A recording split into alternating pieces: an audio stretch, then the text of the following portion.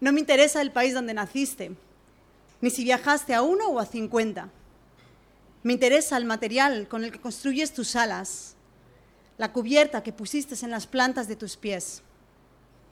No quiero saber qué estudiaste o si lo hiciste. Quiero saber si encendiste una hoguera en tu pecho, si la mantienes encendida, si das fuego a otras para que puedan prender las suyas propias. No necesito recordar la fecha en que naciste. Me basta con palpar las líneas bocetadas en tu piel, los surcos abiertos en tus manos, las heridas y las cicatrices dibujadas en toda tu piel.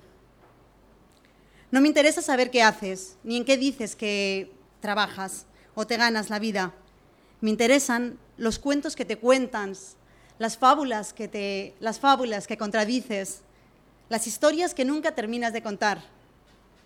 No presumas de posesiones materiales que te anclan a tierra estéril. Presume de todas aquellas que te llenan por dentro, que te desbordan, que te caen encima sin más y arrancan las pieles muertas, dejándote suave. No me cuentes quién eres con etiquetas de otras personas. Yo las etiquetas me las como en 2 bocados. Thank you.